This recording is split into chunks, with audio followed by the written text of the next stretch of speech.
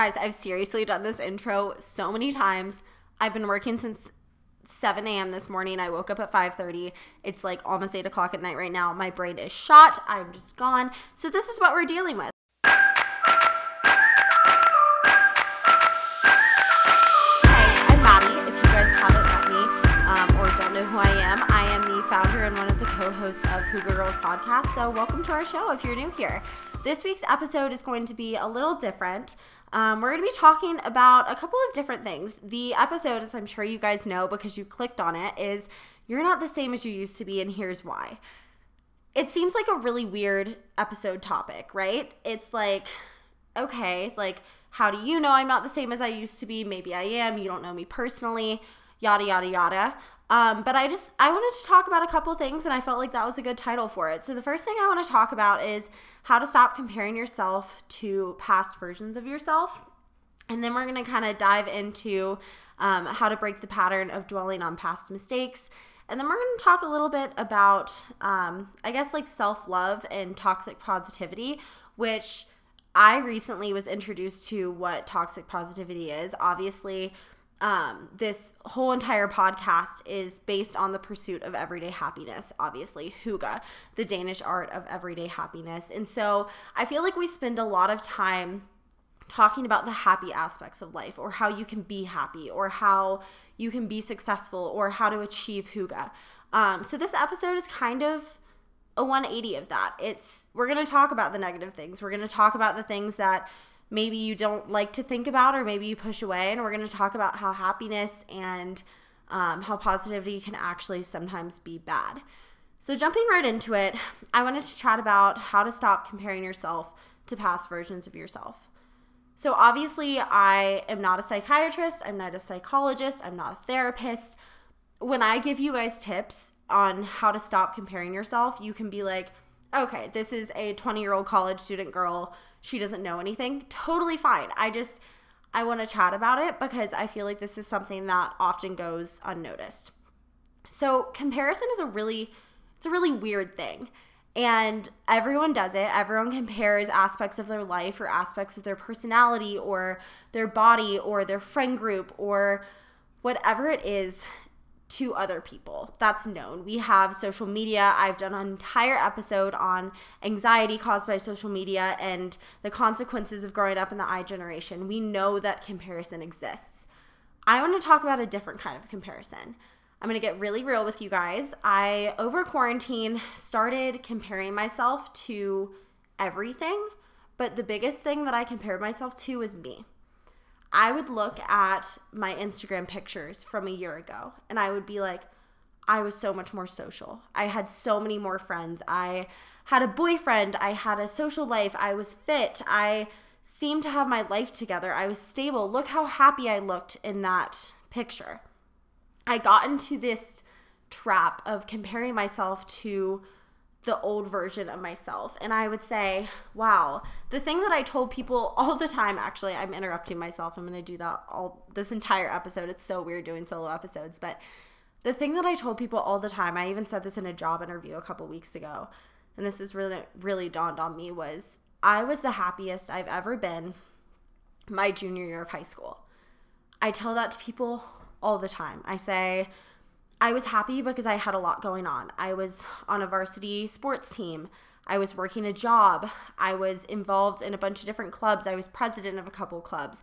I had a really solid friend group. Like if you look at my prom pictures that year, it looks like I have so many friends. I had a boyfriend. I on the outside looked so happy. And because that is what I portrayed to other people, and that's what is documented in pictures and through social media, that's what I remember. What I don't remember about that time in my life was that I was really struggling with food. I was not wanting to eat because I was comparing myself to other girls and other people on my lacrosse team at the time. I wasn't telling myself that I had a really weird relationship with my parents because I wasn't in the best relationship romantically, that I had a really strange relationship with my parents. I didn't tell myself that I wasn't going to my little brother's hockey games because I was too busy being caught up in the social aspects of high school, and that I neglected to have a relationship with one of the most important people in my life. None of that is documented. None of that is anywhere on social media. And so when I compare myself, it's almost like the hindsight bias type thing. I look back on that point in my life and I say, I was happy. That's what happy was. That's when I peaked. I peaked junior year of high school. I didn't. And that's the thing. This is the toxic part of comparison, is that you're only seeing one side of it. So when you're looking at social media posts, or when you're looking at how other people look in class or at a party or whatever it may be, you're only seeing one side of it. The hardest thing about self-comparison is that you see both sides of it, but you choose to ignore the side that doesn't match the image that you want to put in your brain. You want to think, wow, I was the best version of me junior year of high school. And the reason for that is because you want to have something to work up to. So if you say, wow, I was really fit, I need to be that fit again, it's motivation, right? Like, you will be like, wow, what was I doing during that time? I was eating this, and this, and I was working out a couple times a day, and whatever. It's, you use it as motivation.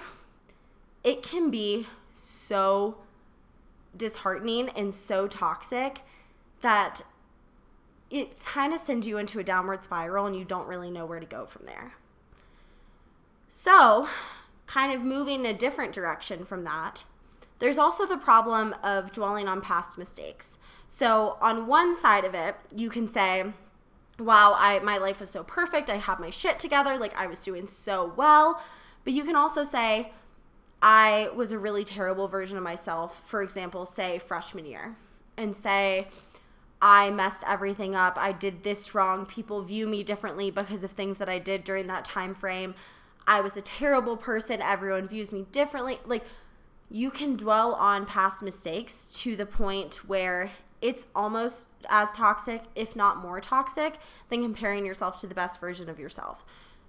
So the point of this podcast that I wanted to talk about was how to find that middle ground. How can you look at your past self, for me, junior year of high school, and recognize, wow, I really was doing well in certain aspects of my life, but I also wasn't doing well in certain aspects of my life. And how can you use that to grow? So personally, when I was a junior in high school, like I said, I'm going to focus on something very specific. I was in a long-term relationship, and that seemed all great, fine, and dandy on the outside, but I had a very strained relationship with some of my family members because of it. Now moving forward, I can look at that and say, okay, these are parts of the relationship that really worked, that really helped build me and mold me into the person that I am today.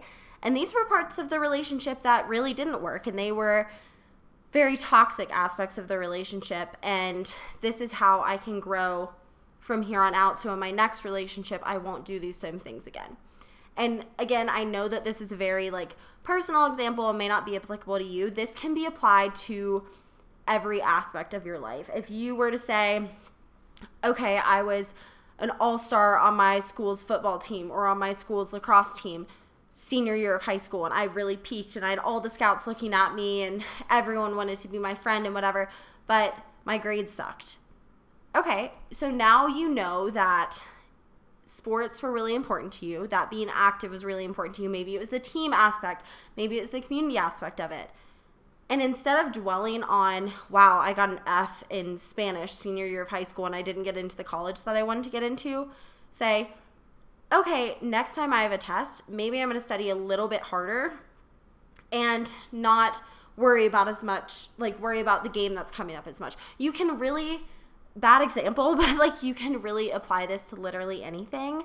And if you compare yourself to the past version of yourself, you're just going to end up in a downward spiral of thinking that you're never going to be good enough. But also, if you compare yourself to the past version of yourself in a negative way and say, wow, that person was a really terrible person, or I made a lot of mistakes, it's going to be the same thing. Your hardest critic in life is going to be yourself. So if you get into that hole of, I really could have done better. I shouldn't have done that. The moral hangover, guys, it's an awful thing. I will say, like, I've had a couple of them in my lifetime, and it doesn't matter if you were drinking or if you were sober or if you were hanging out. Like, it really doesn't. Everyone has moral hangovers. It's a real thing. Instead of dwelling on it, you just need to keep propelling forward and say, okay, what did I learn from this? And that is so much easier said than done. I really understand that. So for this portion of the podcast, I really have 2 tips, and you're going to hear them and you're going to be like, seriously, Maddie, like, that is so simple. Like, how can you sit on your high horse? And guys, I'm still working on this, but the first one is make your mindset the present. So yes, it's easy to compare yourself to a past version of yourself and idolize yourself. It's easy to look back on past mistakes or think about that moral hangover and really dwell on it. That's not going to happen if you're not in the past. And that sounds so simple. It seems like such a simple solution to such a complex problem. But if you are living in the present, you're not going to have time to go back and compare and idolize or dwell. You're just not. The other thing is to edit your thoughts. You need to be able to look at the past version of yourself and see the whole version of it. So if your mind wanders, if you cannot live in the present, because I know that it is so hard to do, and you find yourself ruminating or dwelling, think about yourself holistically. So instead of saying, in my case, I was the happiest I've ever been junior year of high school, or instead of saying, I was the most disconnected I've ever been junior year of high school, and ruminating on either of those aspects, sit back and think, okay, I was really disconnected. Why was I disconnected? And I was really happy. What made me happy? You can't look at one side of anything, because you're just going to end up in this hindsight bias of, oh, I could have done better. I should have known to do better. And honestly, like, it's so easy to do. It's human nature to look at something and be like, like, honestly, I should have done this instead. Like, why didn't I do it? You can't control that. You can't control your thoughts. You can't control your actions from a minute ago, a month ago, a year ago. You can't do that. And so all you can do is, okay, now I know what I know, and this is where I can go from here. So I have this quote that I saw, and it says, reflection leans closer to self-acceptance rather than self-criticism. And I think that's very true. Like I said, you're always going to be your hardest critic. You always are. And reflection and looking back on life and looking back on mistakes and looking back on the positives of life is going to lean a lot closer to self-acceptance than it is to criticism. But, because there's always a but, actually, funny little thing, my dad always says, whenever you say but, everything that you said before, it doesn't count anymore. So I hope that's not the case for this podcast, because everything I said before this, I feel like is still kind of valid. But the big but of this is that self-acceptance has become so normalized and has become so pressurizing in and of itself that it can be bad. It can be negative. It can be toxic, honestly. And that is where toxic positivity comes into play. So before I get into what toxic positivity is, I wanted to read a section of a book by one of my favorite people who I've been following. I've been following her on YouTube since I was like 9 years old. She actually has a podcast. Her name is Megan Ranks. I'm sure if you guys are listening to my podcast, you probably at least heard of her. But she wrote a book called You're Not Special. And when she came out with this book, I was like, okay, I'm going to read it because, one, the title is really enticing, but also, like, I want to know what this girl has to say. I want to know why she thinks I'm not special. And that's kind of where I got the idea for this podcast of You're Not the Same You as You Used to Be, and here's why. Was because I wanted to talk about some of the things that I learned. So anyways, what she said in her book is, don't expect to love yourself in your life 100% of the time, or even 75% of the time. I think some days you're going to feel your look more than others. Some days you'll look in the mirror and wish you saw someone else staring back at you. It doesn't make you a superficial person. Instead of pounding the concept over everyone's head that they should be so jazzed about their insecurities, how about we start treating our flaws more like high-maintenance poodles that sometimes need a bit more attention? You don't need to find your blackheads beautiful. Negative thoughts are a part of life. They're temporary and they're not crippling. Instructing someone to not just accept but love their flaws is daunting. You don't need to love them. You just need to live with them. And I really like that, because I feel like this message of self-acceptance, of self-love, of body positivity, of all of this is circulating the internet, and it honestly makes people feel worse when you look at yourself in the mirror and you say, I don't like that about me. Or you have that moral hangover and you say, why did I do that? And then you see a post on Instagram that's like, self-love is so important, or you need to love every aspect of yourself. And you look at yourself and you say, I don't love that aspect of me. Like, that's not fun. How come all of these girls love that aspect? How do these girls love their pimples? How do these girls love their back fat? How do these girls love their quote unquote too big of a personality? Or how do these, like, it goes on and on and on and on and on. And self-acceptance and self-love are two completely different things.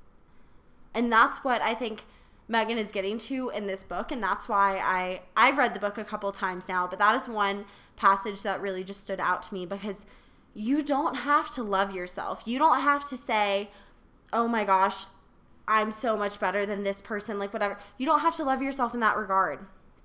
You just have to accept yourself, and you have to give yourself grace. You have to look back on past versions of yourself and give yourself grace. You have to give your present self grace, and loving yourself seems very daunting.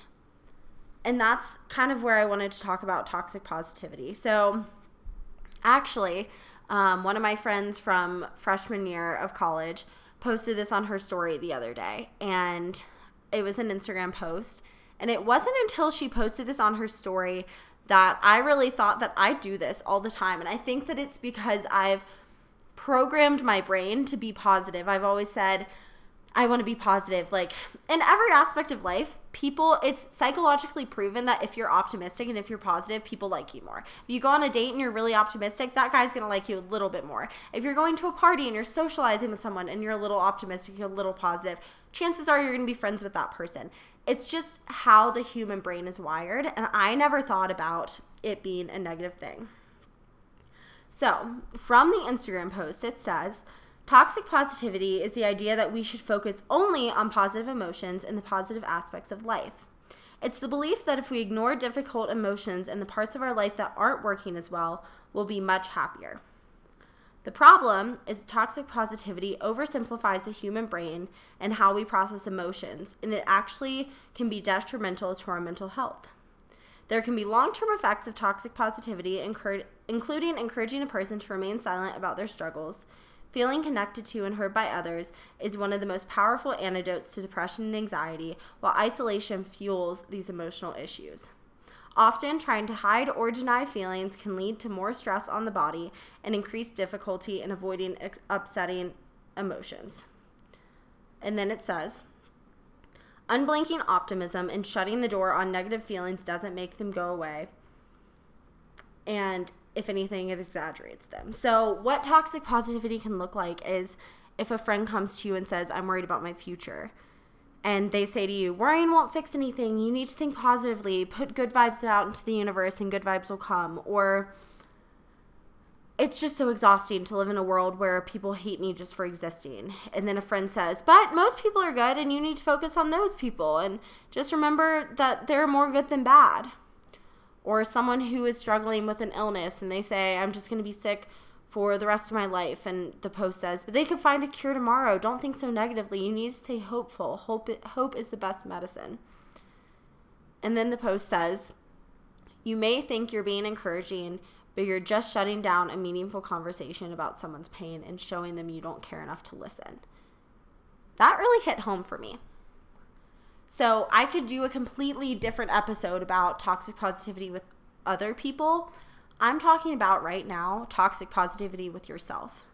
You should be allowed to feel your feelings. You shouldn't have a crappy day and come home and be like, wow, but my life's so good and like I have a great life. I have this, and this, and I'm so guilty of this. If you ask my best friend, I go over to her apartment all the time and I'll say, why do I feel this way? Like, I have such a great network of friends. I live in such a cool city. I have everything I ever wanted.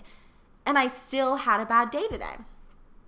And she always says to me, Maddie, you're allowed to feel your feelings. Everyone's feelings are valid. It doesn't matter if you're having a bad day because you spilled coffee, if you're having a bad day because you lost someone in your life, or because, like, it can be so extreme or so minimal.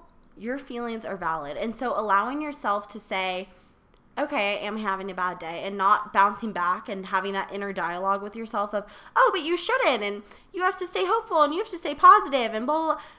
It's so important. And that, I think, comes full circle to comparing yourself to past versions of yourself. Instead of looking back and saying, wow, why was I not like that? Like, I wish I could be like that now, like, whatever. Allow yourself to feel those feelings. Allow yourself to be like, wow, I really aspire to be like this person who I used to be. But also be realistic. And you're allowed to have negative thoughts. You're allowed to have negative emotions.